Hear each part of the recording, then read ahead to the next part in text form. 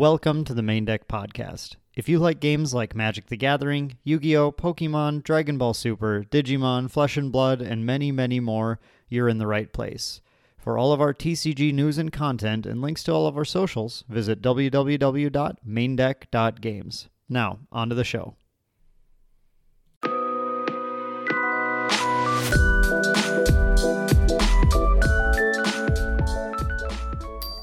Welcome, everyone, to another episode of the Main Deck Podcast. This is the podcast for and by trading card game nerds. Like myself, I'm Dan Green, your host, and I'm joined by my co-host today, Mitch Janwick.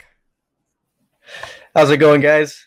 We haven't had Mitch. We haven't had you on in a little bit, actually. When was the last? It's been a while for a podcast, yeah. When was the last time we did? Was it one of the end of the year ones? I think that went over the sealed things. I think, didn't we? Oh, did I have you on for Sealed Deck something? Yeah, we might have done that. It's been a few episodes. It's been a little while. Yeah. We got a lot of little co-hosts we rotate through here, and sometimes I bring on guests, and so it takes a little bit, but I'm always happy to have you on for another episode, Mitch, because you are, I think I say this every time, you're one of the best card game players I know. You're very insightful. And too kind with that. And no, I think I'm appropriately kind. Today we're going to be talking about, once we get to the main topic, we're going to talk about Tales of Middle-earth, which is the Lord of the Rings expansion for Magic the Gathering, which just released. Now, Magic the Gathering is always something that we sort of cover on the fringe at Main Deck. We focus a lot on alternative card games, but look, just about everyone who plays card games has played Magic at some point. We still all kind of play it here and there casually, Commander or Arena stuff, right? It's hard to not focus on the card game. Right. And I like to play Arena on the side. I'm playing Arena every few days. I pop in, probably play a little bit. I like to do it while I'm working out. I bike and I play Arena. That's how I get myself to do it, by the way. That's a good way to do it. That's the thing. So if I sat there and tried to just bike really hard, I would just find an excuse to not do it. But if I say I get to play Arena for a half an hour or whatever, I will bike for an hour and just play Arena. That's why I did this. I also work it out. I'll make an excuse to not go, so I go to this ninja gym. So it's like a fun obstacle course. Sure. So it's fun to work out, but then you hurt your hands. Wow. And it's not great. That looks like an atrocious wound. If you're listening to the audio only, you're lucky, actually. You don't get to see that. It makes card games really hard to play at the moment, let me tell you. Yeah, well, we're in the banter section here, so let me jump into, I'm going to share my story about that too. I think it was Gen Con, one of my first ones, Gen Con, I think it was my first one actually, Gen Con 2010, I believe was the first time I went there. I was playing Magic the Gathering, so this is very related at the time. And this was for all of the old Magic the Gathering players. I guess you're old at this point now if you know this reference. So this was during the heyday of Jund, meaning the Shards of Alara Zendikar Standard format. Good old Lightning. Oh, my favorite deck of all time. The only time just playing random stuff off the top of your deck was competitively viable. It was a great time. I was playing Jund. I had actually performed very well. I took now I'm already forgetting. I'm in the top 4. I might have been second place or something at an event nearby us called, at the time they had this Midwest Masters circuit, and so I went to this qualifier, played in this event, ended up getting into the top 8, which gave you an invite to the Midwest Masters Invitational event that they were holding at Gen Con that year. So that was my excuse to go to Gen Con for the first time. And the night before we left, I was, oh man, this is going to sound really weird now. I was cleaning my Alaskan Ulu. What's an Ulu? It's a knife type thing, but it's how do I describe this? It's like a crescent moon shape kind of thing. So yes. Why, Dan? Why do you have that? I understand. Hey, I have swords. I get it. Sometimes it's fun to have cool stuff. Well, this is a kitchen utensil. It is not just it's not just like a prop thing. It is a very sharp kitchen utensil that I have used ever since I got it. Like, I think my parents went to Alaska and they brought it home. They're like, here's an ulu. And I'm like, okay. It is the best pizza cutter I've ever owned in my life. Oh, you just that makes sense with the crescent. Yeah. Yeah. So that is our pizza cutter. We've used that as my pizza cutter for, like, what, 14 years or something, I think, maybe. Nice. Let me look this. It's still super sharp. That looks really cool. Yeah. It's great. It's awesome. It's so sharp that I was cleaning it and I just did a dumb, and I like cleaned the wrong way on the thing and I sliced a cut in my hand. It only happens once, but it hasn't happened since then, I assure you. And that was the night before I had to leave for a major card tournament that involved shuffling my deck a lot. Shuffling a lot of cards, playing random cascading into stuff and shuffling cards and putting them out. Yeah. So it was pain and misery trying to shuffle. My God, I could imagine the deck that weekend. Well, I had to imagine, but yeah, it was. So I share your pain, Mitch. Hand injuries are no fun in the card game space. Okay, so before we jump into talking, because with Lord of the Rings, just to preface, this is a recently released set, the first time in the Universes Beyond series that they're doing in Magic now, where they've done an entire booster set focused on a completely different property. We're going to have a ton of stuff to talk about with that, from the One Ring to the One Ring. There's 2 different One Ring topics, actually, surprisingly. Yeah, very different topics. Yes. Yeah. To Commander, to Sealed Deck. We got lots of experience to talk about there. It'll be kind of a fun chat. But before then, as usual, let's banter a little bit, Mitch, about the other card games, non-Magic the Gathering, that we've been playing lately, because we certainly play a lot of them. Mitch, what have you been, what's gotten your focus lately? Right now it's really split between Grand Archive and Universes. Okay. Yeah, yesterday we had the locally, you and I were at the same event. We had the pre-release for Undaunted Raid, which is the 5th set of My Hero Academia, which is covering season 4. Yep. Although we haven't seen any of the like school festival stuff. It's only like the first half of season 4, it seems like, right? Yeah. So they haven't got anything past that part of season 4 yet. So Mitch, how'd the pre-release go for you? It was fun. I enjoyed myself most of the time.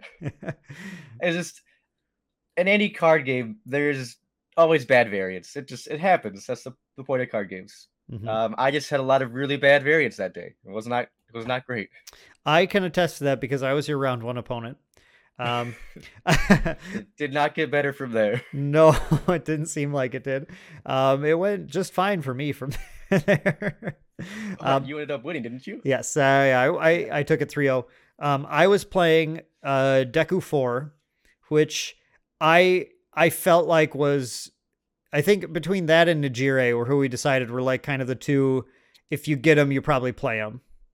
I think Night Eye would be the best. Really? Yeah. Because so Night Eye gets to play the game a little different. He gets to play the control game. Like, he will mill you out eventually. It's just how he works. Yeah. And I think in a sealed format where your cards aren't as synergistic or as powerful, you don't have as much draw. Just, I'm just gonna play 1 attack a turn and then I'll let you go. And against Midoriya, that's really strong because he's drawing tons of extra cards, so he's accelerating the whole mill plan by himself. Yeah, Night Eye probably would have done well against me. I have to push back just a little and say that you're totally right. I'm not going to argue with any of that. But in this format in particular, I noted that in my card pool with Midoriya, I had like, I think 13 or 14 attacks that had his keywords on them. And everyone seemed to have a ton of Fury and Punch. They just were really common keywords in this set, I think. Yeah, like the fact he gets Fury and Punch is really good. And I feel like it's not hard to get a synergistic package going in sealed with Midoriya because of just how much everything just fits, almost every attack. My deck was, I believe, 13 Fury and Punch attacks and 3 throws. And you just play the throws anyway because they're guaranteed damage. And some of these are actually really good. I had this Bubble Girl rare that was like it was a 6 diff, 6 damage, 3 low throw that foundations were +3 block mod to block, which is like, so that you kind of have to block with an attack because that's crazy. It's going to deal damage unless they have that one foundation that makes it deal no damage. But then that costs extra to block with, right? Yep. So it's a real shit show, let me tell you. And when it deals damage, then all their block mods get +1 for the rest of the turn. So like leading a string with that, even though I checked threes, like I think 2/3 of the time I threw the attack, I checked a 3, and still had to pay in. But like even then, just leading the string with that was like, I mean, it was just disgusting. It did a lot of damage. Yeah, so I just felt like with Midori, you just had so many cards. You have all your attacks just do insane damage. You just pump crazy damage to them. And there were a number of attacks in the set that had draw card tacked on, or I really like that one foundation that's when your attack deals no damage, you flip it and draw a card. I think that was it, right? I'm mixing it up.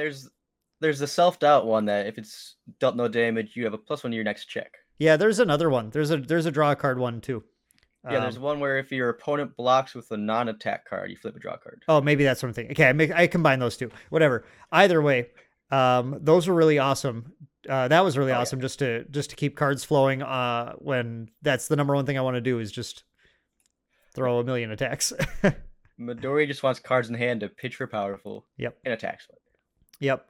So yeah, I mean I played against you playing Fat Gum. And then I played against 2 Najires. And the Najire seemed really good, but and you know, there's certainly some luck on my side and some checks and stuff, but like it did feel like in the end, like I felt really controlled for a while. Like I just like there were turns where I just couldn't really get in. But because of how many cards I was able to just keep in hand, I was able to just kind of push attacks in, and then they'd attack back, and I would have the blocks. And yeah, in both matches, eventually in each of those games, eventually the Najire kind of dove in a little and just couldn't handle the pushback. When they were already had a few things committed already. And I just I built up the right hand of attacks because you draw so many that you get to kind of sculpt a hand. So many cards. Oh my God. Have you been looking at the set for Constructed at all, Mitch?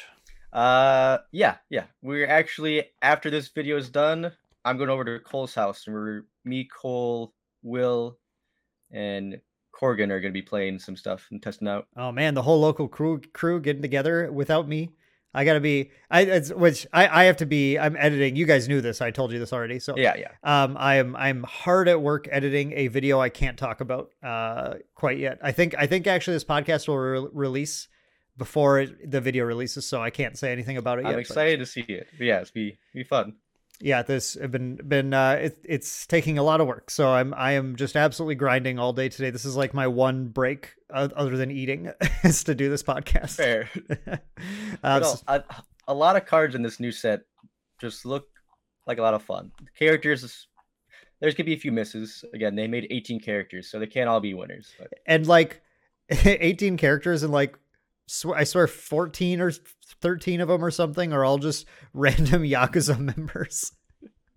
They want to get the whole crew, you know? The gangs are all here. You know what? What's so funny? Like, okay, so I get this because this is their only opportunity to make these characters, right? Yeah, but it just strikes me as funny that we have like the whole of Japan's Yakuza, just 100% of them. And not a single character from Class B has been made. They've made a few. Who have they made from Class B?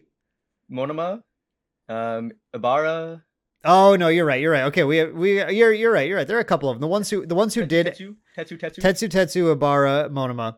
I just keep thinking of like Kendo. I keep thinking of like the Mushroom Girl and like the where's Kendo? Pitch Black. Come on, we have her attack. Yeah, it's weird that Kendo has an attack. No, you're right. The in set 2, there were during the tournament arc thing, there were a few Class B characters that did something and they actually made characters for them. Yeah, so well, it's just funny to me. I think still that there's just so many. I don't know any of these characters' names whatsoever. No, like I didn't know a lot of the names until this. I knew about them what they did because I watched the show, but the names escaped me. They didn't matter. Yeah, They were there for maybe an episode or half of one. they were there for one of those, just like the freeze frame where they show the character and say what the quirk is, and then you'd like never hear the name again, and the character like dies or is taken to jail or whatever. Yeah, there's like a few that were really fun and cool, but otherwise, yeah, most of them were forgettable. But we do have a new Kirishima. We have some new pro heroes, Fat Gum and Night Eye, Sir Night Eye. Very, very exciting stuff. No All Might this set. This is the first set with no All Might? It has to be, right? There's what, 8 of them now? 7 of them? Yes, seven All Mights. So I think this is the first set. There was either one in every set or it was a promo during the set. Right. Set 2, I can't remember if that had one during it or not, but yeah, doesn't. I mean, there were surrounding it, plenty of them. So, I mean, again, he was the face of the show for a while, so that's fair. Yep. And now we get the new Deku 4, who, as I said, I played in the pre-release, and I think that Deku is very strong. Yeah. For the old school UFS players, it's effectively a very slightly nerfed version of Jackie Briggs. I had an experience when we went to Worlds in 2021. I played again. I was still a fairly new UFS player, but I was like excited to play something weird. So the DLC had just come out for whatever that was called, Grim Fairy Tales. That one, the Zenoscope comic series. I played Sky Mathers, who's like a weird reversal based character. And had a lot of fun. My deck was really fun to play. It wasn't very good, but it was really fun to play. But one round late into the event, I went up against Jackie Briggs. And I'd never seen this card before in my life. The difference between Jackie Briggs and Deku, by the way. So Jackie Briggs is also a 5-hander, but it's 33 health instead of 30. Mm-hmm. They both have at the start of your opponent's combat phase, you get to draw 3 cards and discard down your printed hand size. So it means you can go all out on your turn and then still have at least 3 cards remaining in your hand. Or you can just pass and filter into whatever cards you want to. And has Enhance. So she has Enhance. Your non-throw tech attack gains powerful 6. You may discard 1 card from your hand in addition to momentum to pay for this attack's powerful ability. Deku is your non-throw Fury or Punch. Gets powerful 4, and then has the discard clause. So it's like, okay, here's a question, Mitch. Is this nerfed or not? No, I think this is stronger. It's not nerfed. The health's a little lower, but you have 2 keywords that are by far the most prominent keywords in the My Hero set. That's the thing about Jackie, is that tech has I think like never been a popular keyword in UFS. So the relative strength of her attacks was limited, right? To whatever could fit that keyword.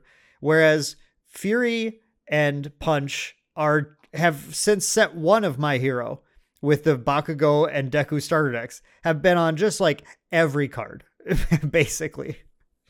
The only problem I think with Midori is outside of Void, there's not a lot of Fury package in the Good or Life. But again, just random things will have Fury on there, just because. Well, but on the plus side, Punch is a hell of a keyword in My Hero. Punch is the keyword in My Hero, which again, it makes sense. It's fair. You got everybody's punching people. Yep.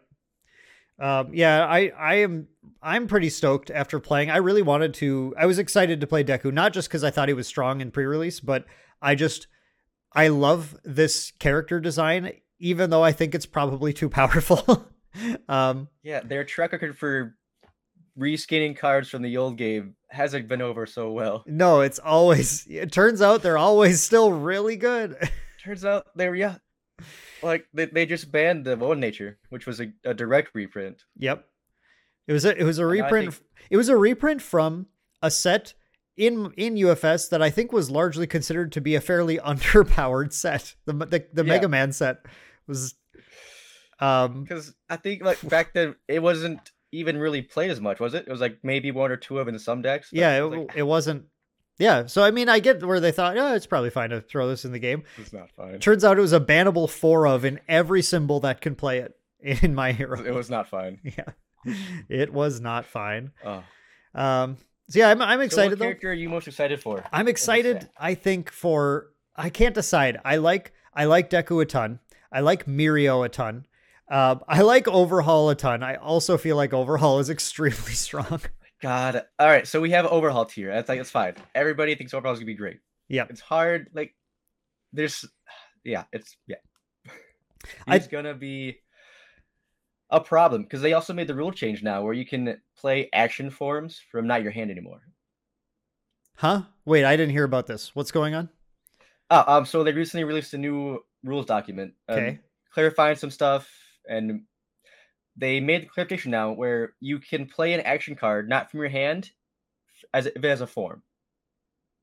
Okay, so if it's an Or action that pretty has form listed on it, you Yep. Or it might also have it where if it's during the designated window you could play it. So if it's during the enhanced step and you have the ability to play it from not your hand, you could be able to. I don't remember the exact wording, but the idea here is you get to play season advantage from your stage again. and okay. if you need to. So just to clarify, the basically the ruling is just saying if something allows you to play a card as a form from anywhere but your hand, from a place other than your hand, you previously weren't able to do it, play an event that way because of some weird. Nope, actions are only from your hand. Or sorry, actions. Sorry, so many card games. Actions. You weren't able to play an action because there was some quirk in the ruling that said that a pun wasn't intended there. That you action forms had to be played from your hand, more or less, right? But now they've said that if something allows you to play an action form at the correct timing, the form timing, outside of from somewhere other than your hand, you can do that.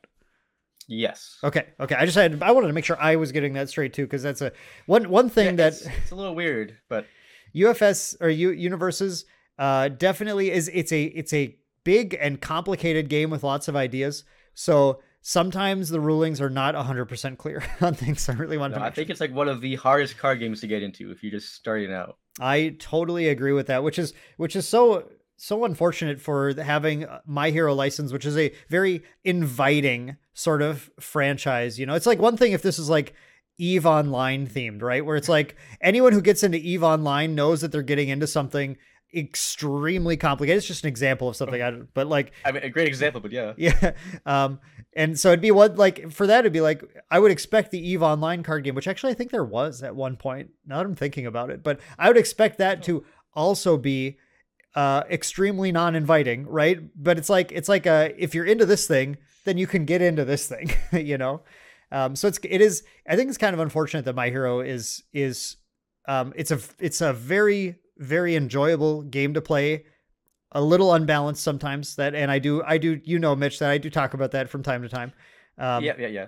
But I think that's part and parcel with it just being so many moving parts, so many moving pieces to make it function. And My Hero is just sort of the opposite theme entirely. It's very, very much just like basic shonen. I love My Hero, by the way. I'm not dogging on it or anything, but it's just a very easy to watch, easy to get into shonen anime. Yeah. But I think the one I'm most excited for, besides Overhaul, is Rappa. Rappa, the punchy guy. The not good punchy guy. Yeah, here we go. This guy, right? Yeah, that's the one. Okay. He's destroy one foundation after you make a check to play or block with an attack. The check gets +2. Okay, right. Okay. So he's going to be modding his checks, destroying his board just to make some crazy checks on things. Any character with resource management, we know is good. That's like he doesn't have damage on his face, but punches usually supply damage. Once per turn, discard one card. After your non-throw punch attack deals damage, you may play it from your card pool as your next form. So he can Texas Smash and then Texas Smash again. Does Texas Smash have order on it? Oh, it's not in his. Sorry, no, it's not in. I don't think it's in his. They made a good design with that. I was like, no sharing symbols of Smash. Because oh my god, Texas Smash would be like crazy in this thing. Yeah. He also doesn't share a symbol with a Valiant Assault either. Valiant Assault doesn't have order? Nope, it has good all in air. Oh, okay. All right, fair enough. All right. It shares symbols with Mirio. Right. Well, yes, it does. But no, I'm excited to play Focused Attack or Focused Assault. Oh, you're always trying to focus. Yeah, the funny punch, right? Yeah, the Funny Punch. That's the card that you try to play. I think more than any other card. It's just so much damage on one card. It's great. Yeah, and oh, I see. So you can focused attack, and then he can focused attack again. Yes, that's the game plan. So and he gets to mod his checks on it, so he can the two combos beforehand don't really matter as much. So for him, the idea is you really want to get 3 in before you play it, so you can play on your 4th attack. Okay. Because usually by your 4th attack, they've either blocked or they're committed out. Right. And then you get to throw it. It's on an 8, but it's on a 6 so you plus 2 your check. And the ones you commit, you can still blow up. So you can commit them for checks and then blow them up to help pass other checks. Wow. Okay. So he gets to really cheat his card pool system like that. If you don't kill him that turn, you're probably gonna die because you don't have any resources anymore. But and he has, I remember some of his stuff from the pre-release. He's got some stuff that triggers on being destroyed as well. Some like foundations that trigger on being destroyed. Is any of that stuff good in there? So it's not bad.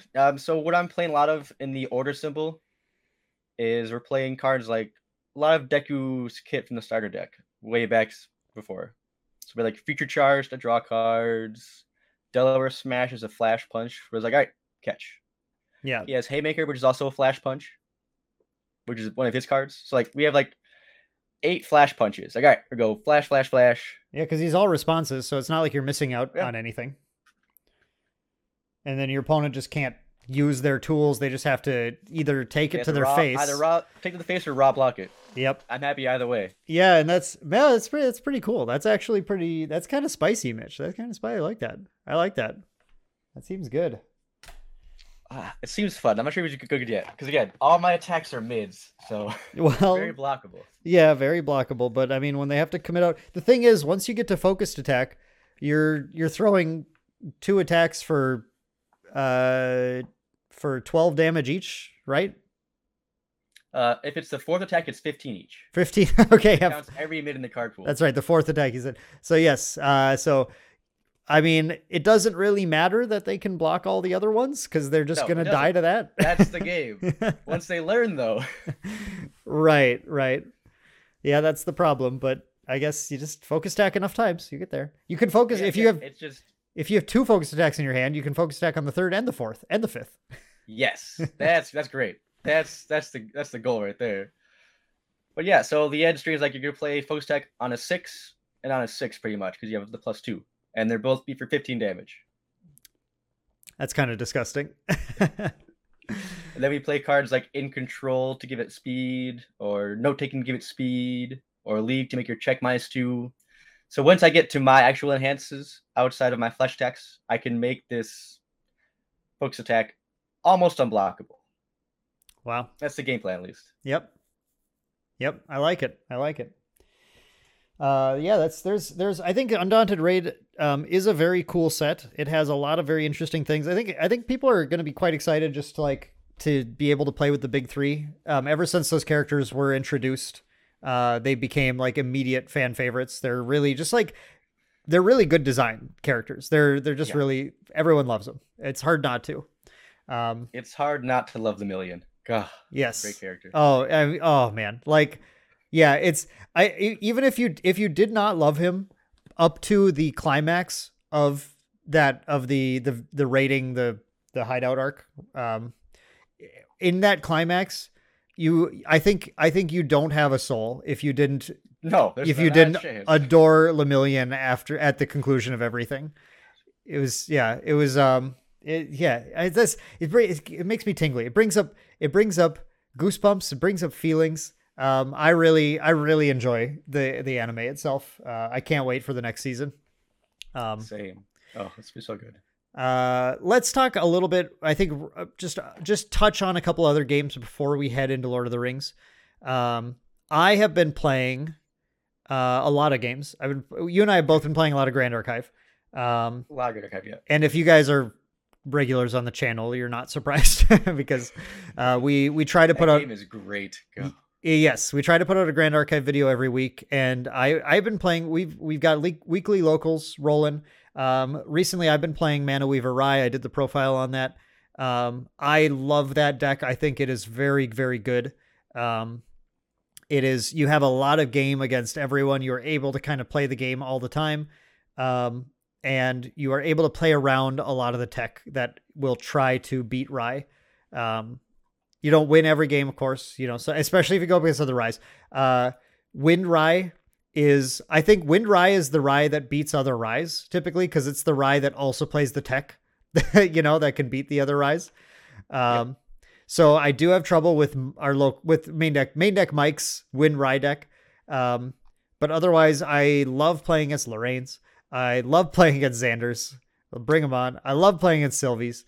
Sylvie is not a great deck, unfortunately, but with the right aggro rush, if like the exact right cards line up, I get crushed. I found out. That's Rye's weakness. And Mitch, you've been playing Merlin. I've been playing a lot of Fire Merlin at the moment. And we're waiting. We're gonna have a deck profile on that very soon, I think, right, Mitch? Yeah, I was to do it last night, but we got caught up in My Hero. I totally spaced on it. Okay. Well, but yeah, hopefully the deck's soon. Really sweet. It goes off the combo of Erupting Rhapsody and Fireball. Yep. The idea is you're doing like 30 damage to 2 cards. That's the whole point of the deck. Yep. And Merlin helps you just accelerate that game plan. It's a standard mage game plan, but the Merlin is kind of an interesting tech because you don't have to get to level 3 to do anything. And I believe the way you phrased it to me, and I think this is the best way to say it, your goal is to get to 9 cards in hand and then win the game, right? Yes. The combo needs 9 cards in hand. There's a card in your material deck that helps make it cheaper. It's the, I think it's a one cost to materialize it. Your next card costs 2 less to play. Yeah. You're playing Channeling Stone. I like it. Yeah. It'll bring it from 9 to 7, so it can help lower your threshold. I think it makes you able to do 2 fireballs for 9 instead of only 1 fireball. Channeling Stone is not an incredible card, but it is an underrated card, in my opinion. Agreed. The reason why I like Merlin over just staying at level 1 or going to level 2 Rye is Merlin gets to help slow the game down, because you get to take out their flame memory, which decelerates their level usually. Yep. And the longer the game goes on, the happier I am usually. That makes a ton of sense. Again, I'm curious have you played a lot of matches against other mage decks, and what's the game like, if so? Yeah, so usually I can get to the point where I can kill them faster than they can kill me. There's times where I would go to like a little more cards in hand just to play around their spell barriers. It's like usually if they're gonna kill me, it's gonna kill me 1 turn, and usually I have time. Right. So I'm not trying to quick rush out a kill. But if they have the barriers, that's why I have Sparkle Light, the one that goes unpreventable damage. Ignite. Sparkle Light. The barrier, and then I get to kill them. I like to just use Ignite the Soul for that because it's so cheap. It's also in there, but yes. But yeah, if you just let their thing resolve and then just deal 1 damage. I mean, like, yeah, for Spell Shield Arcane, they don't take the 1 damage. But I love when it's like a water deck, they play Water Barrier and like, okay, so you will now reduce this 1 damage to 1. Congratulations. You did it. Yeah, and other than Grand Archive, I have been playing just a little bit of Battle Spirits Saga as well. It's taken a little bit to get our locals going for it, but we now have a little crew, which is pretty nice, and we're going to be just kind of jamming. I think we're just doing every other week for Battle Spirits right now. Set 2 spoilers are Set 2's almost totally revealed at this point. Set 2 looks really good. It adds green to the game. And I am ready to be a green main. I'm excited for it. Green seems the best color. It seems really powerful in this one. It's got like it's got a token rush strategy, which in Battle Spirits, if you haven't played it, it's a very swingable game. I guess you have to play very conservatively generally, because the clapback on overextending is really easy, and the clapback will just end the game, basically. So it's overextending in some games is like oops, it's like turn 6 and I dropped too many creatures or something. Overextending in Battle Spirits is sometimes like on turn 2 I attacked with everything and that was a mistake. So Yeah. you need to just play a lot more conservatively, only attacking when you're pretty sure, like, okay, if they drop 3 more things, I'm not going to lose the game right now. I have enough blockers to block everything. Yeah, because that game, everything has haste, right? Everything has haste, and I think that's one issue is that, like, some people, I think, with without that IP to latch onto to make people go, I'm gonna love this game. People have to just like try the game and see what they think, and if they don't understand that you have to play conservatively, the game can go really long. It's not like a game where I say, oh, every game's over by turn 2 or 3, which is like a lot of games. A lot of games tend to get to that point, especially Bandai ones. But at least for now, the games, if players are playing correctly, can go super, super, super late because defense can be very hard to break through. And playing defensively is what people need to do when they start playing the game. And if they don't do that, they'll just play the game and they go, attack with my guys. And the opponent will go, okay, play my guys, attack with my guys. And then you go, okay, play my guys, attack with my guys, you lose. And like, that's, yeah, just because you can attack doesn't mean you should, right? That seems like not a fun game if that's how the game plays out. But and so it makes sense that people would bounce off the game when they play it that way. But you need to play a second game and go, okay, wait. Now, what happens if I don't attack? There we go. We're learning. And then you can build up nexuses and get all these cool effects going. And it's not just a coin flip for whoever drew the most cheap things, right? That said, I'm looking forward to green because I'm going to make a bunch of ant tokens and attack with everything, and you're going to lose the game. That's my goal. Go my advice. I'm going to do the opposite. It's fine. Yeah, we'll see how it goes. I'm excited to get it in hand and just start testing some things. But they're like fully revealing the set and it releases in like a month. And I don't understand that Bandai strategy. Typically it's like, it's still so far away and the set's like fully revealed. Yeah, that's definitely a little weird, but I would like a 2-week lag, right? I think that's the optimal is like finish revealing the set, like do most of the reveals in one chunk and then have like 2 weeks for me to place my pre-orders or whatever. Yeah, and then also like you have like the week after is the pre-release, the week after that is the release. So yeah, like every week there's something going on, so you get the hype reign throughout. The thing that this is like just kind of a personal thing. So I'm very busy. I do a lot of stuff. I don't necessarily have the time to also sit down and print and place for a new set to start testing decks. So a lot of games, I just wait for the release. Then I buy the cards, crack them open, and I start building decks. But when a set has like a month in between, I am significantly behind on testing if I'm trying to be competitive at all. So like Gen Con is taking place a week after Set 2 releases, and Set 2 is legal for Gen Con. So I am going to have to do all my testing like a week before it releases to try and play in any of those events. God. Yep. But yeah, it's like, it's just kind of tough. That's just kind of where I come from when I say I really don't want such a big lag. I would like to reduce that amount so that, one, people aren't as incentivized to start immediately testing things. There aren't as many people doing that. So everyone can be on a little bit more of the same footing if there are people like me who just don't have time necessarily to sit down and do that.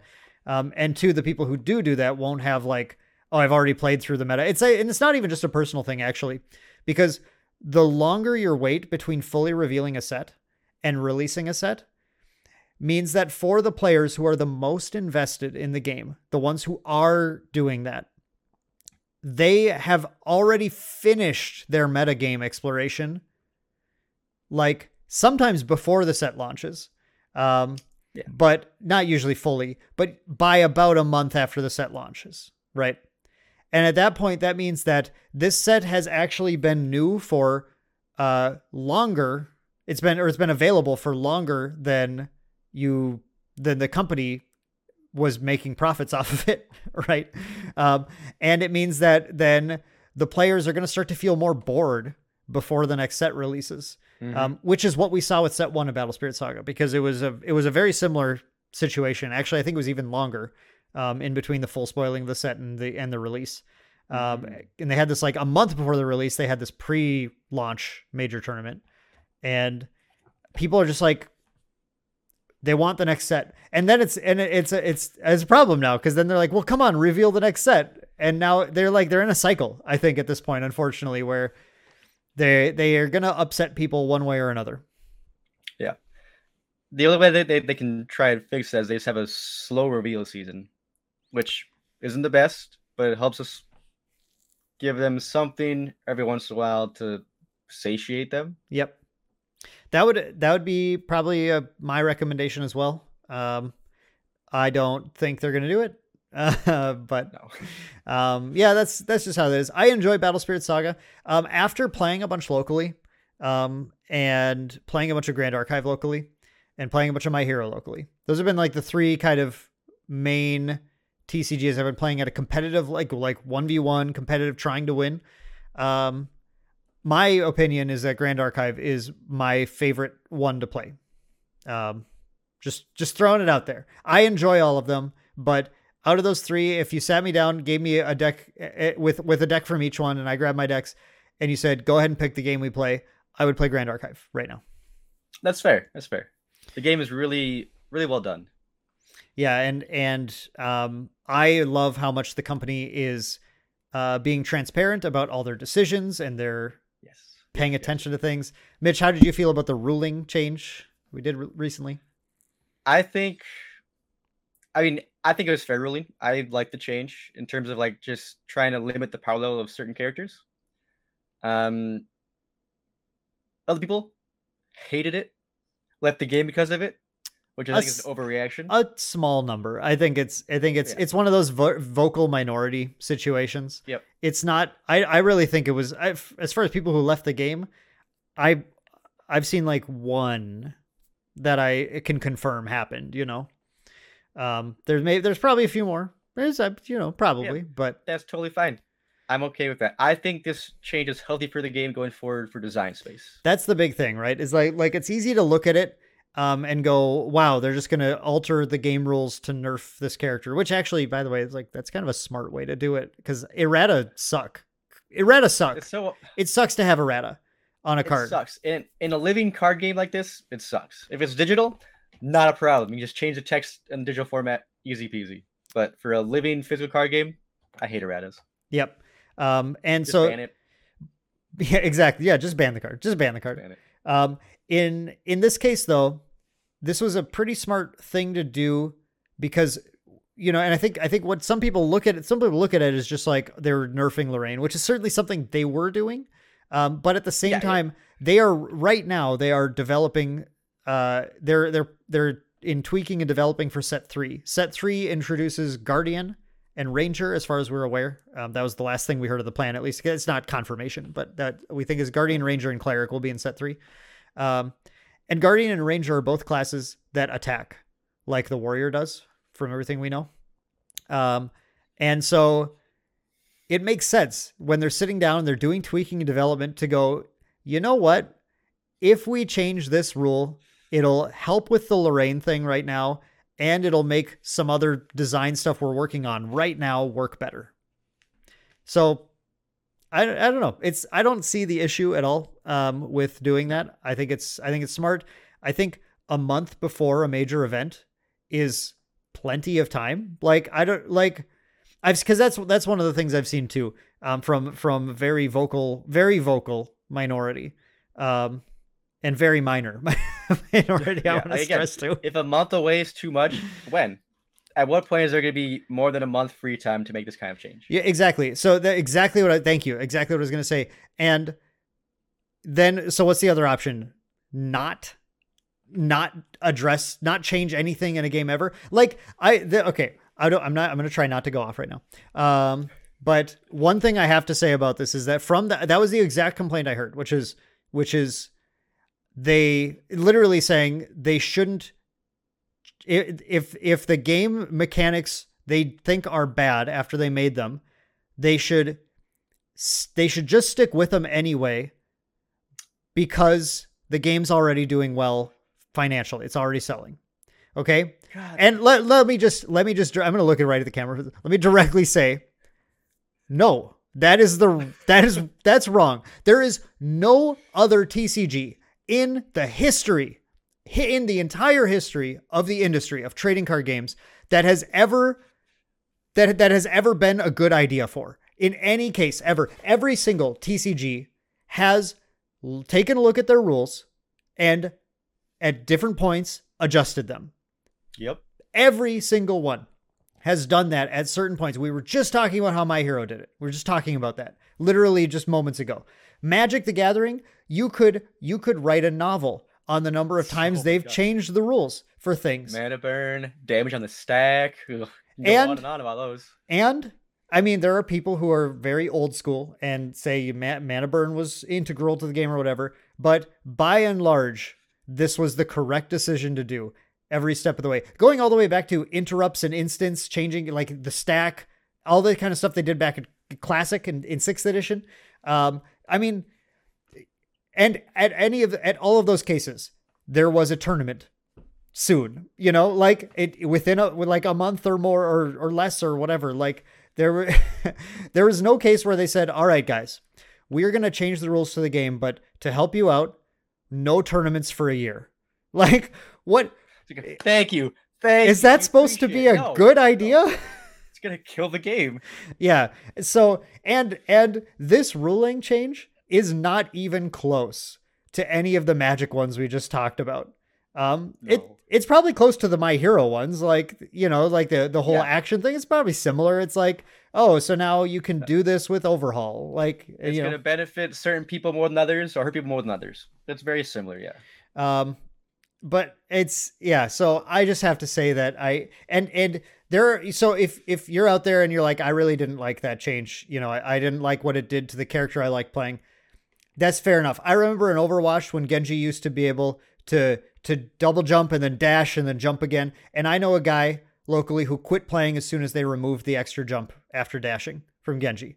And so it was like, you know what? He was a Genji one trick, and he really liked that playstyle. I get it. Okay. Like, so if you're just like, I really like the playstyle of attack, untap, attack kind of thing. And because you don't get to do that anymore, you're like, well, I'm not interested in playing the game. Totally fair. But if your perspective is that the game should literally have never changed anything as they're developing it to try and make it better, I think you just need to rethink that position. It's not a very strong position. No, you need to reevaluate so many things. God, like, yeah, that's a wild take. I haven't heard that one before. That is the loud take I heard from insane from one person in particular. But so anyway, but sorry, I didn't mean to go into a rant. I love that. That was great. That's supposed to be on like our unfiltered Patreon only episodes. By the way, before we jump into Lord of the Rings, I want to mention we've been posting bonus episodes on the Patreon. I think they've been really fun. Our last one was an unfiltered Lorcana discussion. And I think it's a fun one to listen to where Mike and I kind of go at each other a little bit and just talk a lot about our very, very raw thoughts about Lorcana. And the litigation and all sorts of stuff. So, great. It's $2 a month if you want to get access to all of our bonus stuff, and we're posting at least one bonus piece of content every month, plus behind the scenes stuff and my studio update videos. So, some fun stuff there you might want to check out. All right, Mitch, let's talk about the grand event, the main event today, which is Tales of Middle-earth, the first full booster expansion in Magic the Gathering's Universes Beyond line, where they are where they are releasing cards for things that aren't Magic the Gathering.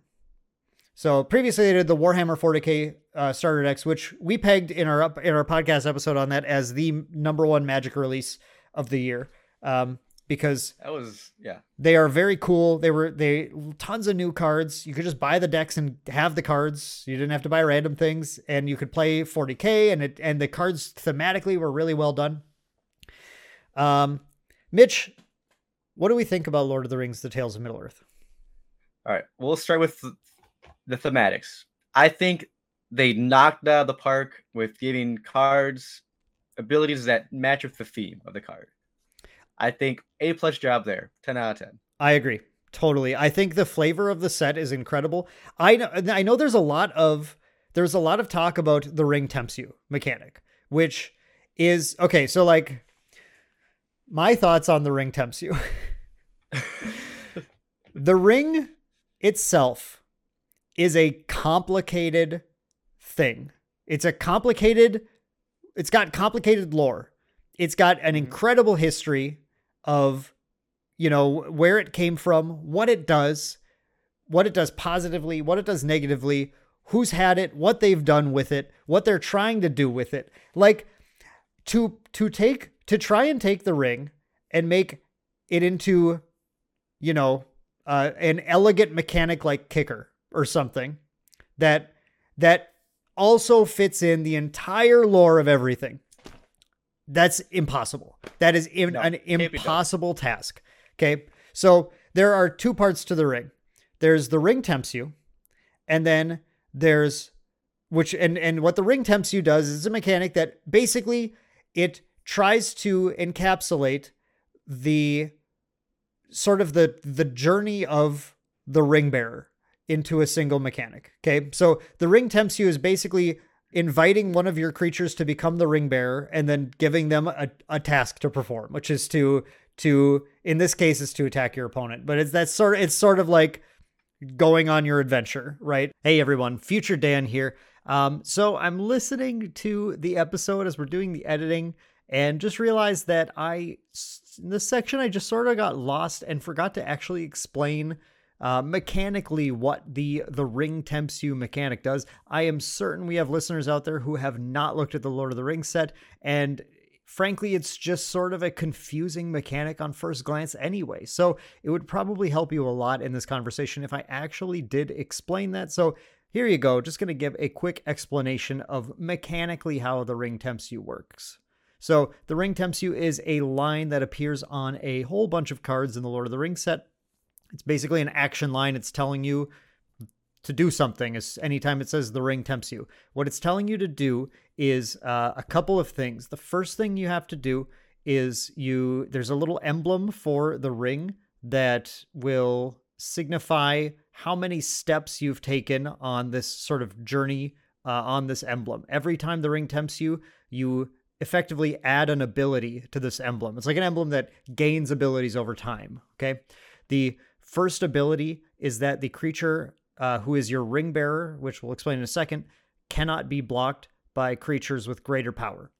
The second ability that it gains, so the second time the ring tempts you, no matter whether or not you have a ring bearer in play or any, it's basically just counts anytime it happens. And it just stacks for whenever you have a creature in play.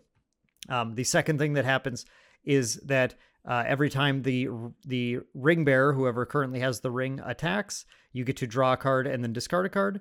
The third time it happens, it gains the ability that says anytime the ring bearer is blocked, sacrifice the blocking creatures at end of combat. And the fourth time it happens, the ring bearer gains when this creature deals combat damage to a player, each opponent loses 3 life.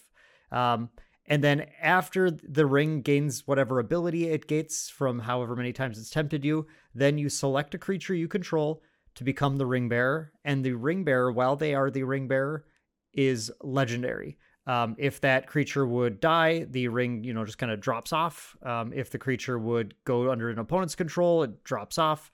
And if you need to make a new ring bearer, you need to have the ring tempts you effect occur in some way. So I hope that context just helps the following discussion make a little bit more sense to the people who do not understand, haven't played it, haven't played Lord of the Rings very much. I hope that helps. And so it encourages putting it on a small unit like a Hobbit because they are harder to block. It makes it so that as you are attacking, as you're going on your adventure, you're experiencing things, I think is where the draw a card, discard a card thing comes from. You do have to reach a little bit here, I think. It makes it so that when you get into into a brawl with something blocks you, then they have to be sacrificed at the end of combat. That one I don't fully have a lore explanation for. Mitch, do you know? I'll go into my thoughts here when you're done. Okay. Although I will say that an indestructible Sauron blocked me one time, and then it had to be sacrificed, and I was like, I don't know what the theme is here, but I like it. It was cool. It was cool that it happened. I mean, but I guess it's just like, I don't know, maybe that's the like invisibility thing. You like, no, it doesn't really make sense either. I don't really know that. But then when they deal damage, the fourth one is when they deal damage to the opponent, then every opponent loses 3 life, which is sort of the punishment or something, I guess. I don't know, for the completion of the task. It's the reward for completing the task or something. It's getting in there. I guess I want you to give your thoughts, but let me just finish by just really glossing over a couple things, which is that they had tried mechanics that were like punishing you for putting the ring on. The temptation is hurting you and everything. And we have design articles where they talk about how they just weren't fun. Players didn't like them. And what the ring tempts you mechanic does in the game is instead provides really necessary things for making limited work. On the one hand, like having played a bunch of sealed deck with this now, the draw and discard is like the blood tokens in Crimson Vow. It's a critical mechanic that just lets you keep things flowing. It fits into other mechanics in the set, which are like, if you control a legendary thing, the ring makes you legendary. It fits into, if you draw your second card in a turn, there's a bunch of cards that do that, and it lets you do that. And then I found that mechanically having that creature with Skulk, can't be blocked by things with higher power, creates really interesting scenarios when you put it on something with higher power, and then they want to try and kill that thing. So they're like, okay, I guess I'm going to double block. And then suddenly cards like You Cannot Pass, which are like destroy a thing blocking a legendary creature, are like crazy combat tricks, really powerful. And so the mechanic just fits everything together, makes everything flow. And I think it's an awesome mechanic play-wise, for sure. Yeah. Mitch, what do you think of it? All right, we'll start at the top. The overworking theme of this. I think from what they were able to do, what they could do, they did a great job. Again, designing a mechanic like this that would give you detriments to you to do it or use it is just not good for the player using the cards. So they did the right thing here. I think the idea is like, for the ring bearer themselves, they're thinking like, oh, this is all great for me. The ring is tempting me. So the ring is promising me things and giving me power and abilities. Like, oh, this is wonderful. Right. They don't see the flaw, right? That's the whole point, is that the Fellowship had to be there to keep Frodo in line. Right. Yes, exactly. So that's my overall thing. Yeah, it's great for the ring bearer. The ring bearer loves it. Tons of cool things. We'll go over like how they did the One Ring itself later. Yeah. But as far as like this, great. You're tempted by power and you get power, which is the whole idea of Sauron making the rings for people in the first place. Yep. Becoming legendary. Yep. You're carrying the ring. You're the ring bearer. Any lowly hobbit or foot soldiers carrying the ring, they're suddenly important. Legendary. Works great. You get drawing, want to attack, adventuring. Love it. Great flavor. You're going out. You're fulfilling the quest. You get to see more things, see more surroundings, draw more cards. The blocking one, you're right. It's a little weird, a little bit of a stretch. The best thing is like you put the ring on, you're invisible, you can kill whatever's in front of you. Sure. Okay. Or if you really want to stretch, people around the ring bearer die. They just meet bad ends, whether they're friends or foes. Okay. All right. That's an interesting. That's my reach for it. Yeah, sure. And then again, doing the 3 life, it's just you've established the power of the ring, and now you're able to use that power or finish your quest to get destructive forces on your enemies or get the reward for completing the journey. Whichever you want to look at it, if you're good or evil with the ring. I guess that's one thing, right? That's a really good point, is that I think a lot of people look at the ring tempts you mechanic and wonder why it isn't bad for you. But there's 2 ways that you can use the ring, right? It's like, yeah, it corrupts you, but the corruption is power. Yeah. And the point of the novel was just that we have our moral compass where we look at that and go, okay, well, that would be bad. I don't want corrupt power, right? But for this for the ring itself, it's not a bad thing that it's giving you power inherently. It's how it's used. And so, yeah, I mean, like, you got to think about the bad thing comes in. Okay. So when you have the ring, right, and you wear it, Sauron knows who you are. He sees your presence and whatnot. If you're the ring bearer, you are going to die or be the target of your opponent's removal. Mm-hmm. That's where the bad thing is. This random hobbit or this random foot soldier is now going to die. That's beautiful. That's beautiful. That's exactly that's the burden. That's the burden. That's the burden. Now, a lot of people were looking for really written on the card, direct, like, you lose one life or whatever. Okay, but like they cover that. That's the thing. The thing about this set, the thing about Lord of the Rings that I think is really cool, the reason why I think it's wonderful that they made an entire set of this, number one, because I mean, like, that's very Tolkien-esque of them, is just to get down to every little branch and make a story about it. But in this entire set, because of the amount of cards, they were able to cover the theme you were looking for whatever in something, somewhere. So in the One Ring, we have the One Ring card, which you are going to draw more cards every turn and lose more life every turn. You're gaining power at the cost of corruption, right? You have the Call of the Ring card, which I've had in sealed and is very, very good, by the way, in sealed, which tempts you every turn, upgrading your ring power. You have a bunch of things that trigger when you're tempted in this set, by the way, which is really cool with that. And then including that card itself, which is whenever you're tempted, you can lose 2 life to draw a card. You have a bunch of food in the set that lets you gain some life back, to buffer that life loss a little bit. And I found I've been impressed with, even in sealed deck, with how some of my decks have kind of just like glued together and been like, wow, like this is like a little machine. It's working. And it really, like, a lot of the time comes down to that tempting mechanic, of just having access to the skulk and the legendary creature and the card draw and everything. It's, you don't always get to 3 or 4 temps in sealed. The current deck I'm playing right now in Arena, you do, for sure. And it's awesome. I love it. But yeah, I mean, just like with the breadth of the set, the theme is so strong. How many Gandalfs are there again? There's like 7, 5, 4. Right? Oh man, maybe a 7's wrong, but like, this won't be hard. Gandalf.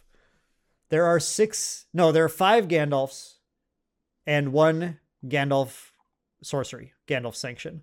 There's a blue Gandalf, a blue-red Gandalf, a white Gandalf, a green-blue Gandalf, and another white Gandalf. That's so cool, because with every character, there are so many parts of that character to try and get into. The lore is just so rich that it would be very difficult to make a single Gandalf and make this, that's Gandalf, because then you'd be like, well, what about this? What about that? What about this thing he did? Yeah. They did a great job exploring different characters at different parts of the journey and making them into memorable moments for cards.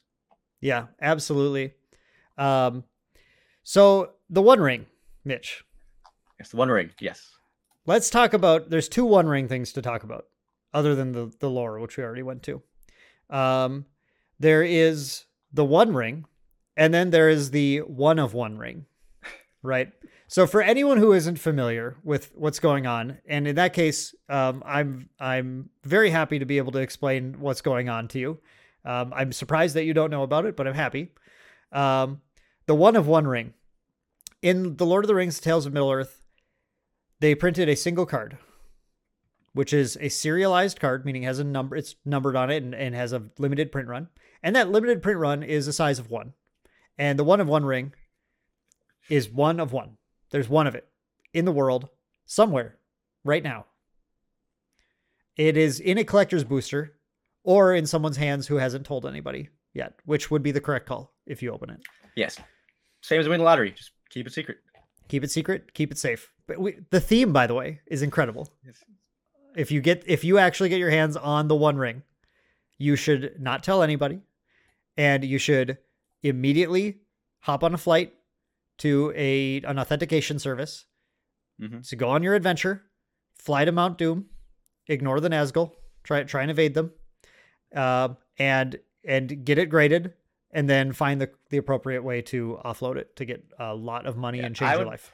I would probably start off first by bringing it maybe to Wizards by itself. Yep. Have them authenticate it for you. Yep. And then get it graded. And I think that's fair. I think that's a reasonable option, is to contact Wizards, be like, I have the 1 of 1 ring.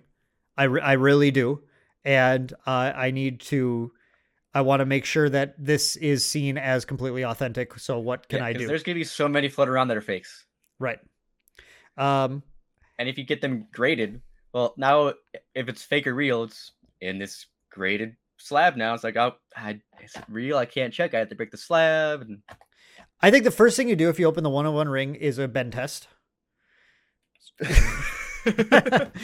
Yes, that's the one. The bend test. Okay, maybe It's don't. already be bent. It comes pre-bent for you. Don't It's already sprinkled. Yeah, unfortunately, that could be true. Yeah, so in the video where they showed it off, it was starting to prinkle in the video. Yeah, that's unfortunate, but funny. Yeah, so this is obviously a crazy thing, and there are currently offers for over $2 million on this thing. I don't know. I'm not giving financial advice for what to do if you get the 1 ring, but I'm just telling you to get it authenticated and keep it safe. And if you're listening to this podcast, I'm gonna be honest, you're probably not gonna open it. Odds are not in our favor, so it probably doesn't matter too much. But if you do, hey, that'd be crazy. That'd be cool. Congratulations. If I got it, I would get it grade authenticated, and then I'd probably call up Post Malone. That is also what I would, after I get it authenticated.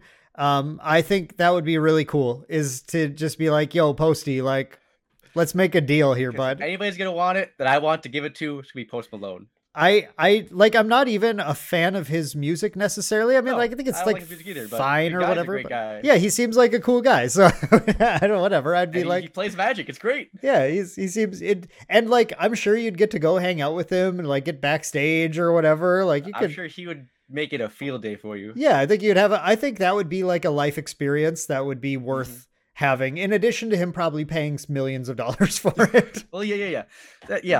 I think it's good too. I think it would be that, doing something like that, I think would be the way to go. If you play a Commander game with Post Malone, that'd be pretty fun. Yeah, sure. I'd invite Posty to come hop on the main deck channel. Let's do this, bud. Hey, there we go. I'm sure you talk him with the rig. Hey, it'll tempt him. Yay, would definitely tempt him. Yeah, so what does impact us with the 1 ring, the things that we can dream about, the scenarios that would never happen, but what does impact us is the fact that collector booster boxes are $400 to $500 because of this. It's only in collector packs, and prices for singles are crashing everywhere because collection boosters are getting ripped open like none other. Even at the $500 price tag, it's going nuts. People are just trying to find things. People are just playing the lottery at this point. That's all it is. There are a number of very good cards in the set. If you're a Commander player, there are certainly some cards that are going to see play in Modern as well. But Commander, I think has a lot of spicy stuff. If you like Lord of the Rings, you're going to have no trouble finding a creature to build a deck around. I think, because there's just tons of cool options. So many good ones. And the price tag on them is not bad, except Mitch and I, before we started recording this, we sat down, we looked real quick at the prices of everything just to confirm what we were pretty sure was happening. And yeah, prices on everything are going down, except for some reason, the 1 ring, not the 1 of 1 ring, but the 1 ring, just the normal 1 ring card. And the weird thing about this is that the 1 ring card is a guaranteed card to when you buy the bundle, the fat pack, as it used to be called. And it's a $50 card. Yeah, which is insane because you just buy the fat pack and you get it plus all these extra packs. Yeah. It's I don't quite, in all my years, I've when something like this happens, I still can't quite understand why this is happening, because where the price is only there because of the demand. The demand has to be there. If we look at the TCG player sales for this thing, the 1 ring, I'm typing it in here. So I guess that's the one thing I didn't do is let me click on extended, not extended, sorry, borderless foils for Yeah. this card. Try and find like the one from the bundle. See. Yeah, that's what I have to. Here it is. Here's the bundle one. So the bundle foils are still going right now. The lowest price is $43.96. Which, to be fair, the extended art have crashed since their pre-orders, because I feel bad for anyone who pre-ordered at $150 because it was just in the bundle as a guaranteed card. But the latest sales, 40. Look at here's 45, 50, 44. These all happened today. 48, Yeah. 48, 45, 69. That's funny. 45, 44.99. Up, like, they've sold 1, 5, 6, 7, 8, 9, 10, 11, 12, 13, 17, 21, 22. This is the counting podcast. 23, 24. They've sold more than 30 foil borderless rings today. Today. And So- it's in the bundle. It's in the bundle. Like the bundle's $60. The bundle is higher than MSRP. Most places are going to sell it for higher than MSRP right now because of the ring being in it. But you could go on TCG Player and buy the bundle. Tails bundle. You can buy the bundle right now What, 65, 70 then? for 70 at TCG Player, which, again, so it's like, it's higher. But it's just weird. Like, these bundles should be getting cracked open and the ring should be flooding the market. And that's not the only version of the ring. If you want the ring, you can buy the regular, you can buy the extended, you can buy the regular foil, you can buy the 1 of 1 ring. If you want the ring, that's only going to run you a few million. That's fine. Drop a bucket. Don't worry about it. It's just interesting to me. It's interesting to me that's happening. Yeah, like that card is holding the most value in the set. Yeah. I don't. Again, it's the most thematic card, or like the most iconic card.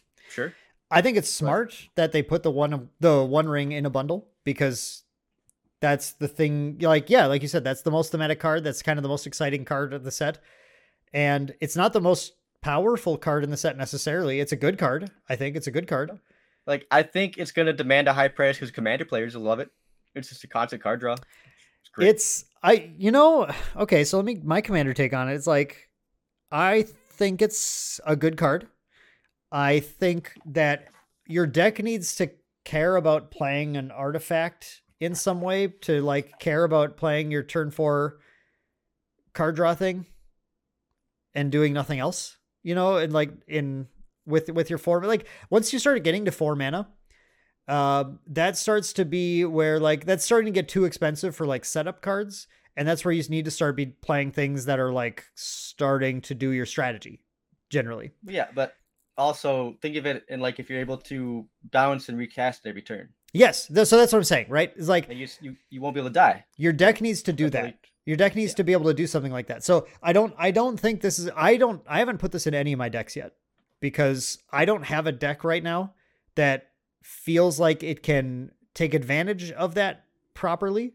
And exile, it's an indestructible artifact, obviously, but exiling artifacts is a pretty common thing in Commander too. If you happen to be playing anyone playing white, and now red was given one, because of course they had to make the card that throws the ring into Mount Doom, exile it, because otherwise it would have been a very big flavor miss to be like, I can't cast the ring into Mount Doom because it's indestructible.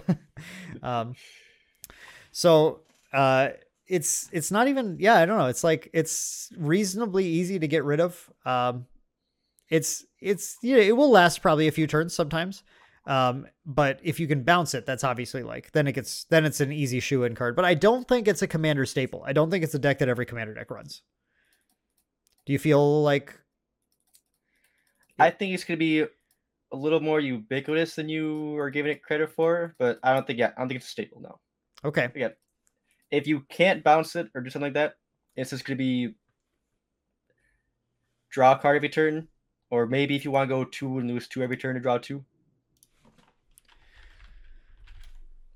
You have to tap to put a counter, and then you draw X amount of cards, right? Yes. But you lose 1 life for each burden counter on it. I mean, and you lose life no matter what. So even if you do it just one time for one card, you lose a life every turn. Right. So if you don't have a way to like reset the counters or flicker, then I think it's gonna might just kill you. Right. I think the one thing about this is that so Commander games can easily get into a position where there is an arch enemy, which the whole table then goes out to defeat. And if your one ring is not being answered and you're putting burden counters on it and drawing cards, then you're going to very quickly become the arch enemy. And the one ring is actively hurting you. At the same time that you're drawing a lot of cards, but 3 players are also drawing cards and fighting you. So the theme here, right, is like, the theme is great. Everybody is suddenly after you. But I think because of the politics of the situation and because of how, like, yes, this card says you can draw 1 million cards, and as long as you can just mitigate that life loss, it's no big deal. So that would make you think, well, man, I should slam that in my deck, but I'm not sure. I'm not sure it will work out for you because of the politics of the table. Yeah. But I think in like CEDH, I could see it being a thing. Sure. I am not a CEDH player, so I don't have a good analysis of CEDH stuff. I very minimally dab in to see what's going on in it, but I do not play CEDH decks. Okay. It's not fun. I'm not playing Commander to do that kind of thing. Right. Yeah, I also don't enjoy that style of play specifically. I enjoy just different, a little more casual based. It's the easiest way to put it. But yeah, it's still a good card. I'm not saying it's a bad card, definitely. Yeah. And maybe I'm wrong and should find a deck that to slot it into, but there's so many other cards in the set that I'm already slot. Like I already made my purchase because I was like, I know cards are going down, but I want to get my things and have them for Gen Con. I don't want to be like waiting or anything. And this was the biggest, just by number of cards, the biggest card purchase I've made for deck updates in years, since I kind of started rebuilding Commander decks and building them again. I have a white red Legendaries Matter deck. This set was great for that. Yep, I got a bunch of stuff from that. I Spiteful Banditry. I built a Tom Bombadil deck because I love Tom Bombadil. So I'm excited to see that deck play. Yeah, like that obviously needed a bunch of stuff. Has some cool new sagas to play. Goldberry's awesome in there. All sorts of it's a really good job with that deck with the theme and everything. And I just kept finding a bunch of just random cards that I thought worked really well in various legendary, because that's the thing is, like, when you make a set full of legendary creatures, they tend to be a little bit more powerful than just like generic cards. So even like commons, uncommons, or not, they're not common legendary creatures, but uncommon legendary creatures sometimes fit the bill for certain things. So like I have some random decks that have some like hobbits that do certain things that they fit into nicely. So did you build any decks with this set, Mitch? Or are you building them? I am building some. I'm looking at Shelob and Treebeard.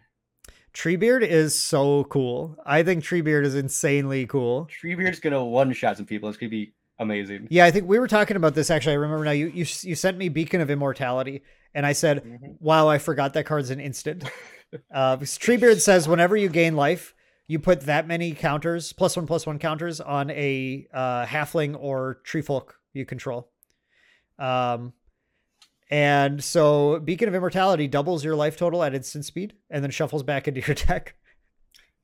So yeah, you slam in with your army of hobbits or whatever, and one of them gets through and it's like, surprise, you lose. Or just Treebeard, you put on Treebeard, he's got trample, like boom. You got trample and you just do commander damage. I don't care how much health you have. Yep. But it's cool. You have options too. You can just swing all out with other things too. And like, yeah, it's like, who's going to get it? Who's going to get it? Yep. I don't know. I think that's super fun. Instant speed life gain that's usually overlooked, but in this deck, it's pretty good. Yeah. Yep. And I love that. That's what I love. That's actually, that right there is exactly what I love about Commander in general. The thing that entices me to play it primarily as my primary Magic experience is because the setup of Commander and with like commanders that you can build around uh, creates archetypes of decks that you don't typically get to see in other formats and play. And you get to play cards that you don't typically get to play. And it creates that variable experience that I really, really, really value and enjoy. And like, that's a perfect example. Like, when are you going to play Beacon of Immortality? Ever? Feldergriff. Oh, well, other than your dumb. Well, I mean, that's another commander deck, but like, yeah, your ridiculous group hug deck. Is that target player, double target player's life total? Yep, target player. And the blue beacon is target player's extra turn. That's that's so stupid. Target player. Oh my god. And yeah, you like Shelob too, right? Is that what you said? Yes, Shelob is a lot of fun. Shelob gets to when spiders deal damage to things, you get to make a copy of the thing that died, and as a food token. Which is very similar to an arena deck I was trying to play, a historic brawl I was trying to make. A guy named Rezug or something who let you reanimate creatures from your graveyard as artifacts and not creatures. Okay, yeah. So it's very similar to that. But in that deck, I got to, I was just trying to, I played a bunch of just really silly things that had like black cards with constant effects that if they got to sit out as an artifact, they were harder to answer. So you'd play things like, you could play Dark Confidant. That's an easy example. And it gets out there and it's just like it's a Phyrexian arena kind of for me in a way. Now you can lose a lot of life too. But you could do really fun things like, there's some demons. There's some really big demons that have like, lose a life, draw a card tacked on it, like Grizzlebrand kind of does. But he's not playable in that. But I don't know, all these things that are like, just have constant effects, or Massacre Worm. That's a great example. Put a Massacre Worm out there as an artifact. Now, anytime your stuff dies, you lose 2 life, and it's hard to answer. So that was just kind of the idea of the deck, is like putting out fun constant effects. And it's not a very good brawl deck, but the Shelob will probably be better because you get to play green also, and green's very good. Yes. I'm probably not going to finish that one because of how high certain cards skyrocketed in price. Arachnogenesis skyrocketed. Like 80 now? Yeah. It's something crazy.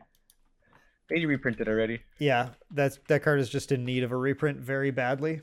65. You can get one right now, moderately played, for $47. Maybe you should build it. Ooh, maybe it's on a discount. $47. Maybe. I think I'm settled on Treebeard for the moment, though. Yeah, that's fair. I know I've been pushing our local group to build Lord of the Rings commander decks because just for fun, I want to have all Lord of the Rings tables. Also because I think it's like you get some really funny tables. I've been really hoping someone would build the pony. So you can have your epic showdown of like Sauron, Gandalf, Saruman, and Build a Pony. Just sounds fun. Have you played a lot of Sealed, Mitch? Of Lord of the Rings. Yeah. I did one event with it, yeah. And you did the 2-headed giant with it, right? I did 2-headed giant and some arena ones, yeah. Our 2-headed giant experience was really fun. I thought the set was really fun and Sealed. So we sat down and started looking at our pools. Our pools were, at first we were like, our pools are terrible. This is going to be awful. We 3-0'd the event. So our pools had 2 Mines of Moria, as well as I think 2 other, a Rivendell and like I think maybe 1 other land, a Mount Doom maybe. No, I don't think we had Mount Doom. Mount Doom I think was fine. But we had a bunch of lands that were just like bad, like not useful to play, unless you had a very specific pool. And we had some other just like, I don't know, just like our red pool had, I think, 1 card that dealt damage to a creature. I think 1 out of 2 sealed kits. Yep. There's so many good removal though. Yep. So yeah, we were looking at this pool at first. We were like digging through everything. Like there's just like, isn't anything here. And we're like trying to put some decks together. We had a blue-white sort of, that looked like we had some blue-white synergy. We had like a couple eagles and stuff, and we're just trying to figure that out. Faramir, that guy was dope. One of the Faramirs. Faramir's great. Yeah, he was so good. Not the rare Faramir, that's insane. Okay. But the uncommon one. Uncommon one. Yeah, the uncommon one. Whenever the ring tempts you, you make a soldier, and something else. He does something else that's good. Yeah, as long as he's not your ring bearer, you make the soldier. Yeah, exactly. And my partner Randall was building a green black deck because we had a couple copies. One of our few things that did anything was a couple copies of the green black spell that is each player sacks a creature. Yeah. And we also had a rare Rangers of Ithilien, which is take control of a creature. So we were able to set up some cool plays with that card, which did come up during the event also. But about halfway through deck building, we were just like trying to figure out what's good here. And I reread the ring tempts you card because this is right. Like I didn't look too deep into it. And I'm looking through it and I'm like, wait a second, Randy, this says each opponent loses 3 life. It sure does. It says each opponent. And suddenly we're like, okay, hang on, pivot. Every single card that says the ring tempts you, slam. I'm playing multiple copies of Birthday Escape, draw a card, ring tempts you. Card was insane. So good. I couldn't believe how good that was. And that was good in regular sealed too. Yeah, but I feel that way about like regular sealed too. You probably want to prioritize the ring tempts you as much as you can. It's like, it's actually, that is not added text. Like a mass one is kind of added text sometimes. The ring tempts you is like the value of the card. I feel like my deck was really bad at the ring temps. I think I had a few cards that did it. I got to 3 once. Yep. Yeah, you just want to have a critical mass of it to make it work. Yeah. And in Two-Headed Giant, we got to 4 every single game for sure. We have 2 rings, so we were both jamming tons of tempt effects. Any creature that came into play and tempts you, auto include, easy in that format. It was like so simple. Just jam that in, and we surprised some opponents when we attacked, and they're like, okay, I guess we won't block the ring bearer, block these, like, okay. And then you lose 6 life. And they're like, wait, why? You're like, because you each lose 3 life.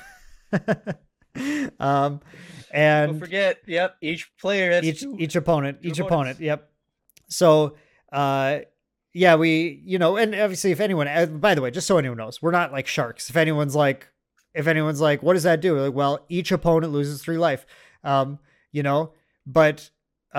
also we're trying to win the game, so we're not going to sit there and be like, okay, now if you let us tempt this 4 times, we're gonna well, yeah, so there's a middle ground there, which is the one we take, which is we correctly answer all questions.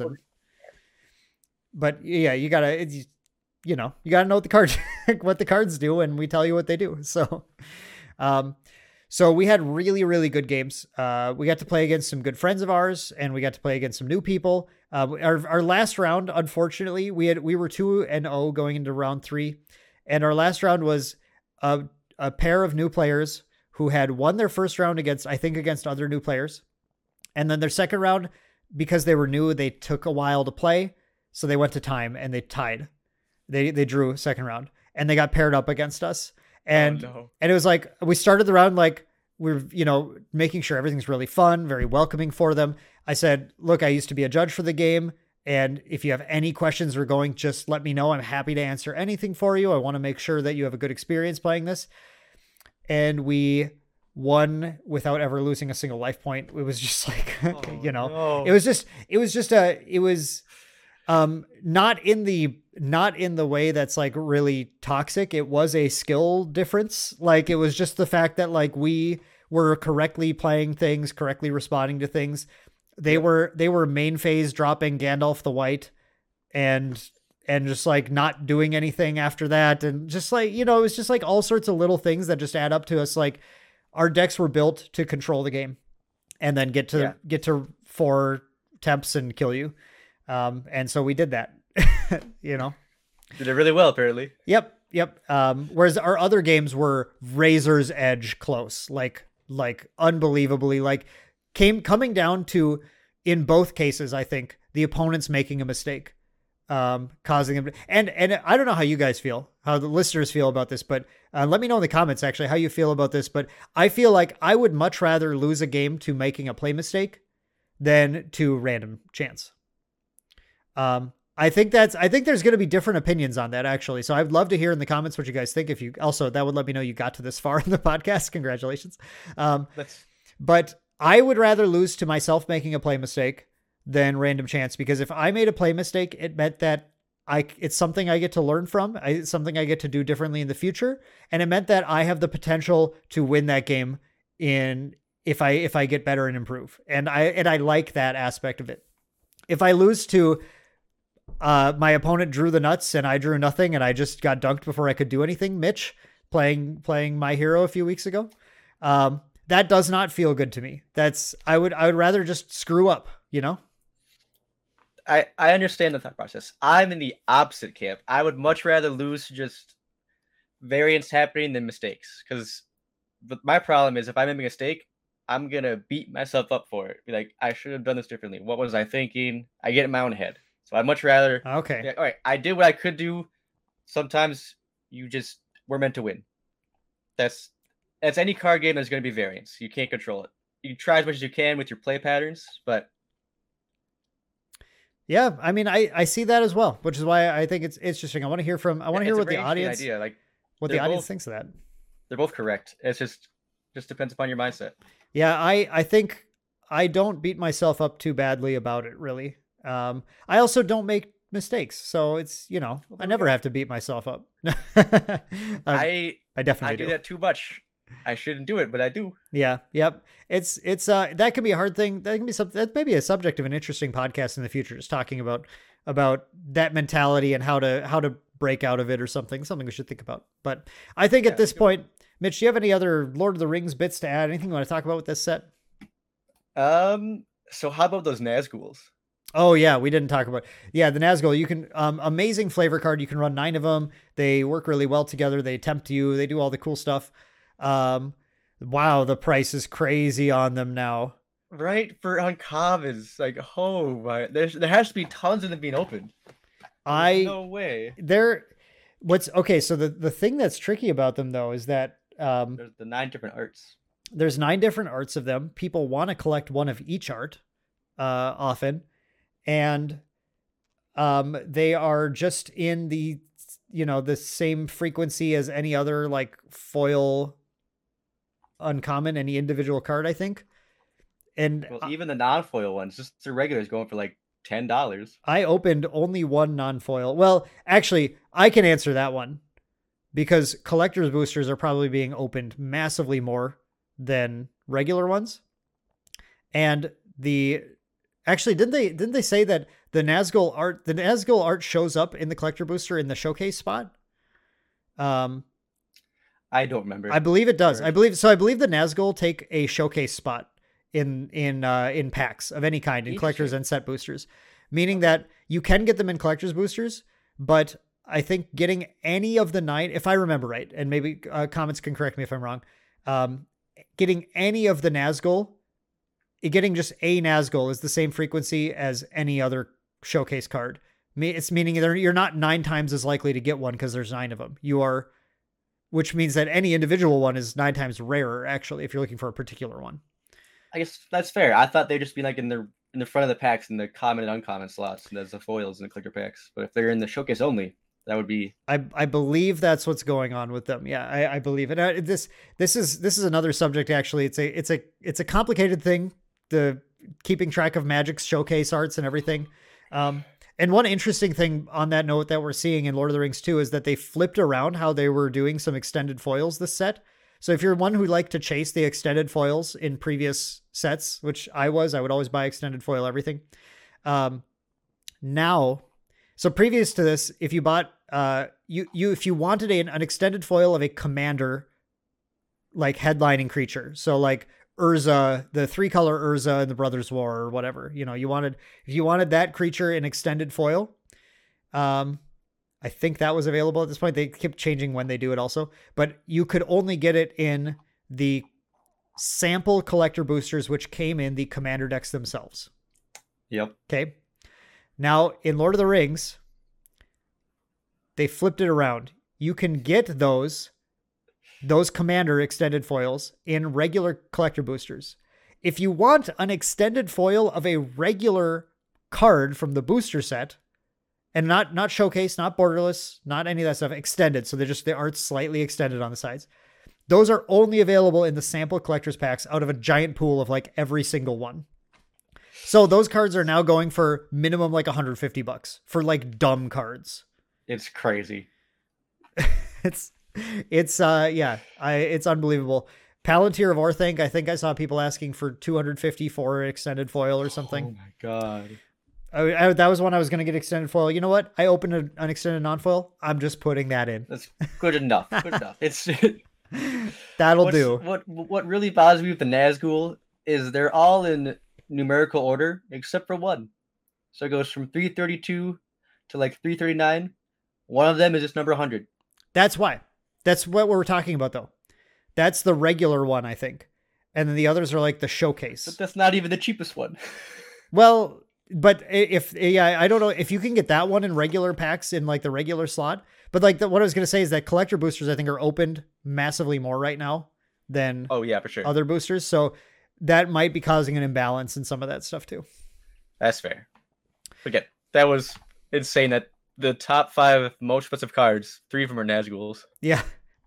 Yeah, it's really too bad. We had a friend we were like really pumping up to build a Sauron deck with 9 Nazgul. And then sorry you didn't pre-order them. Damn. Yep. They're expensive now. But yeah, overall, I love Lord of the Rings. I think the set is really fun, really exciting. I can't wait to jam some of these, like jam my Tom Bombadil deck and play against other decks. I am tempted to build Sauron. I'm tempted to build Saruman. I'm tempted to build Gandalf. I'm tempted to build Radagast. Radagast looks cool. Like there's so many, I think, Arwen. Oh, there's that Aragorn with the Monarch thing from the Commander deck. I really love that one. Cool. The 4-color Aragorn, I actually have a list for. I'm not going to build it because it's very degenerate, but that card's insane, by the way. You can do some dumb stuff with that deck. I gotta go make myself a build a pony deck real quick now. Make a build a pony deck. Yeah. Oh. Yeah, it's a fun set. It's a really fun set. If you like Lord of the Rings, I think snagging one of these commander decks is not a bad idea. Just go buy buy the Aragorn one, whatever is off the shelf. And you might open a $250 Palantir of Orthanc in your sample pack. So it's worth maybe. So, but yeah, I think it's a really fun set. Oh, the other cool thing, I have to say this about it too, because there's so much to talk about the set. In those commander decks, every single card has new art. Every single card has Lord of the Rings artwork on it, even reprinted cards. And I love that. That is so cool. That's the thing that made the 40K decks so cool, is that it was all 40K themed. And they did that again with the commander decks, even though they normally don't do that with the booster set commander decks. But that's why I couldn't not pick up the commander decks, because like they're, even if I never use the cards, this is the cool, unique art worth it by itself. Yeah, I think I mean it's possible. Like if you're gonna speculate on anything, the commander decks for the set are probably good specs because of the chance on the sample pack. That's fair. And the fact that any IP thing, Warhammer decks are already starting to skyrocket. Like Necron deck's expensive now to get. Not even just the collector's ones, the regular ones are getting expensive. Anything that's from another IP is harder to reprint. So there's some decent, if you're the investor type, there's some decent specs on here too. You probably won't hate yourself for picking up a commander deck. That's all I can say. Like, I don't think you're going to hate yourself for doing it. They're a decent pickup. And you can play some fun Lord of the Rings Magic. The cards are really fun too. Yeah, super fun. All right, Mitch. Well, we talked a lot more about my hero today than I thought we were going to. We really did. Yeah. There's just a lot to talk about, I guess. But then plenty about Lord of the Rings. Any last hits for our community? No, I think we did a great job covering what we want to cover. All right, Mitch said we did a great job. You're gonna have to agree or disagree. All right, well, thank you. Great. I agree too. It was a fun podcast. All right, I got to get back to work. I got to get back to editing. So thank you guys so much for listening to another Main Deck podcast. I hope you enjoyed this. I hope we didn't ramble too much for you. Let me know in the comments what you think. Always appreciate hearing from our audience. Do you like Lord of the Rings? Do you like losing games due to skill or losing games due to luck? Let me know your thoughts on those subjects down below. Have you been playing My Hero Academia? Do you like Undaunted Raid? I don't know, any of the stuff. Go ahead, comment. I would love to talk with you. I get in the comments and I chat with everybody who comments on our videos, so I would love to talk to you there. Thank you so much for listening again. Have a great one. We will see you in the very next episode of the Main Deck Podcast.